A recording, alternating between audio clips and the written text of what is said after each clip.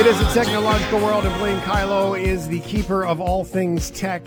Okay, Blaine, I know it's a bit of a surprise for you, but we were talking about tipping. It's not very techy, but I just get your thoughts. So we went in for Wing Wednesday, and service was polite and kind, and all things good server. Although we didn't hear from the server for a long period of time as to what was going on, we waited an hour for chicken wings. And the wings were fine when they came. They were good. She apologized for the slow, so she was very well aware. But my question was, at that point, do you tip or do you not tip, or do you reduce the tip? What would you do? I think I am walking out of the place before they even deliver the wings if it's an hour between ordering and receiving. I would have walked. Certainly, I might. I'm probably not tipping in that instance. Cool. I like that. Thank you very much. Appreciate that. What does everyone else think? 877-399-9898. Tips, always a contentious issue.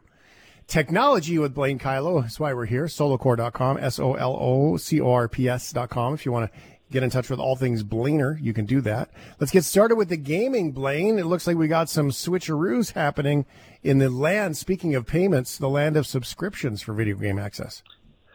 Yeah, Xbox has done something that we kind of thought that they might do, and that is Xbox Live Gold is going away. Now, this is the subscription service that Microsoft started back in 2002. It was the premium service that really gave gamers access to the servers that allowed for online multiplayer gaming. So for the longest time, if you wanted to play Destiny or you wanted to play Call of Duty and you wanted to play on those online games, you needed to have an Xbox Live Gold membership. But when Microsoft came out with the Xbox Game Pass subscription service that gives you access to hundreds of games in a library, the sense was that at some point they were going to find a way to fold the multiplayer online gaming into the Game Pass. And that happens effectively September 14th of this year. So Xbox Live Gold is disappearing, and it's going to be replaced with what they're calling Xbox Game Pass Core. So if you're a Game Pass or an Xbox Live Gold member now, you're automatically going to get transferred to this new Game Pass Core. The cost is the same. It's $12 a month or $70 a year. What you're losing in the move over to Game Pass Core is the Games with Gold feature that was part of all of this, and that was 2 games every month were made available for free to Xbox Live Gold members. And those were games that usually older games from the older library or independent games that maybe people didn't know much about that you could load into your library, and you would have access to those for as long as you maintained your Live Gold membership. So you're not going to get that anymore. Instead, with the core membership, you're getting 25 plus games from the Game Pass library in addition to your multiplayer access. So you get access to more games. Some of the games that are going to be available right away include Among Us, Dishonored 2, Gears of War 5, Hellblade, Senua's Sacrifice, and Psychonauts 2.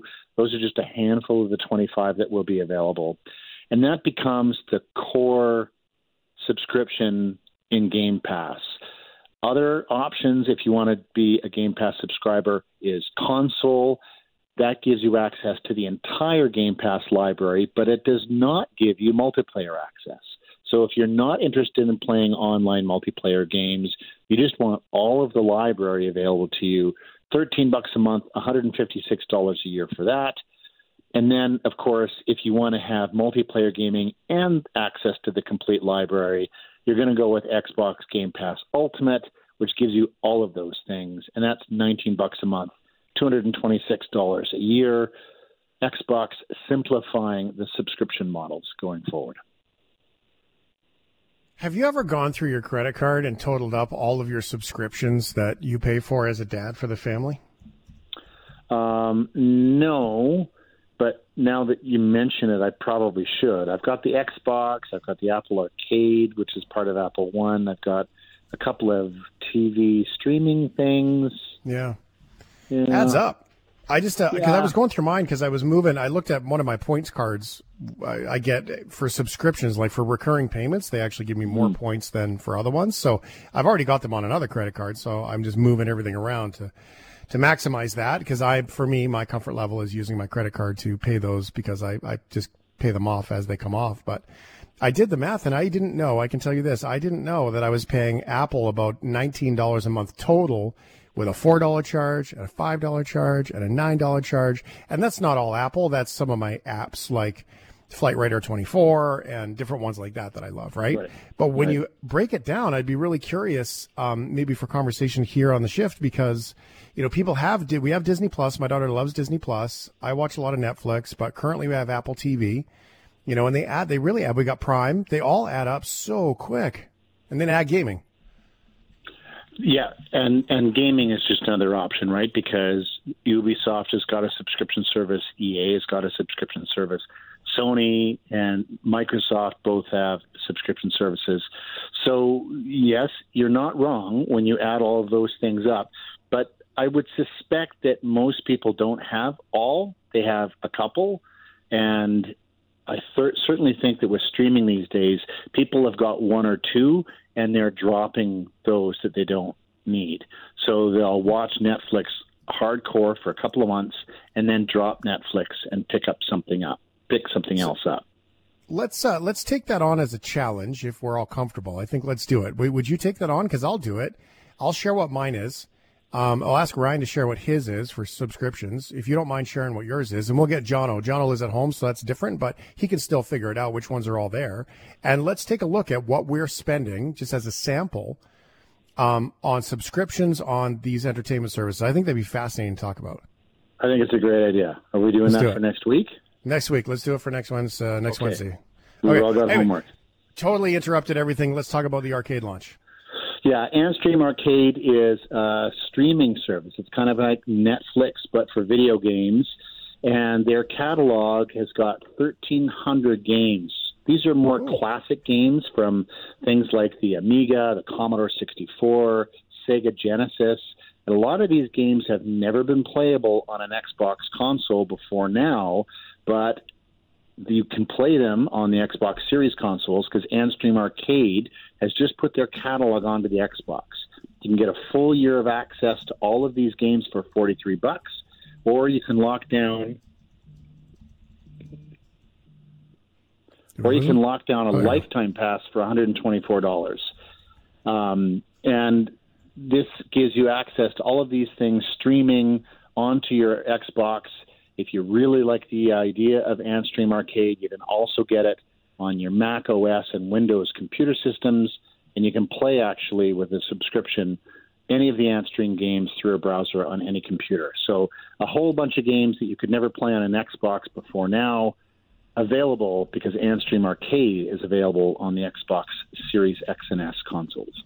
Doesn't that make you, I know not to be a pessimist, but I mean, if Xbox Game Pass just changed from Live Gold to Game Pass Core, doesn't that mean if you bought a live subscription on one of these things, they could just change the name of it and say it's over? But that's always been true with any kind of digital licensing because you don't own these things. You have a license to use them. Yep. Amazon has proven that a couple of times because there are stories of people who lose access to their entire Kindle library because of some kind of a dispute or some kind of an error with their credit cards, and they have hundreds of books in their Kindle library that suddenly they don't have anymore. Mm-hmm. Yeah, absolutely. That totally makes sense. Okay, fishing. Let's go fishing. Yeah, quick one. Ridiculous Fishing, one of the funnest mobile games you'll ever play, is part of the Apple Arcade, another subscription service. $6 a month for that one. I have it bundled with my Apple One bundle. This is a really fun game. The whole idea is you sink your fishing line as deep into the ocean as you can by avoiding creatures. And then as you're coming back up with your line, you try and capture those creatures. And when you get to the surface, all of those fish fly into the air and you have to shoot them down with all kinds of crazy weapons. It is Ridiculous Fishing, available on Apple Arcade. All right, so let's save the Roku convo for next week since we're talking about TVs. That would make sense to me. And because I want to dig into this, one of the things that as an Android user, they always say that Apple users, all they do is they just steal Android's best items, then repackage them, release them, and say they're the first to have them. Probably true in a lot of ways. This particular story, kind of the opposite, because you've been able to drop photos, airdrop items on Apple products for years and years and years, and now Windows is coming to it. Yeah, this is a Google product called Nearby Share, and it's something that they've enabled on Android devices. So you could actually use Nearby Share to go from Android to Android device, but they've now enabled it for Windows. And so you're right, Apple steals functionality from Google and from Samsung, and we also come back the other way. Hey, that's a really interesting idea. Let's build that into our ecosystem. It works exactly like AirDrop does if you're an Apple user. It just, Apple has a better name. AirDrop is a way better name than Nearby Share for Windows. Functionality is the same. It uses Bluetooth connectivity between the devices to easily share photos and other documents and other kinds of files between devices. And so now with Nearby Share for Windows, you can easily transfer files between your Android and Windows devices, whether they're computers or phones or tablets. Absolutely fascinating. It makes me think of Grover, though. Near, far. I think that would be. See, they missed a real good marketing too there. Solocore.com, Blaine, Kyllo. Next week, we will be talking about many of the techie game things. Plus, how much are these subscriptions actually costing IRL in real life? Thanks for being here, bro. Don't forget to do your homework, boys.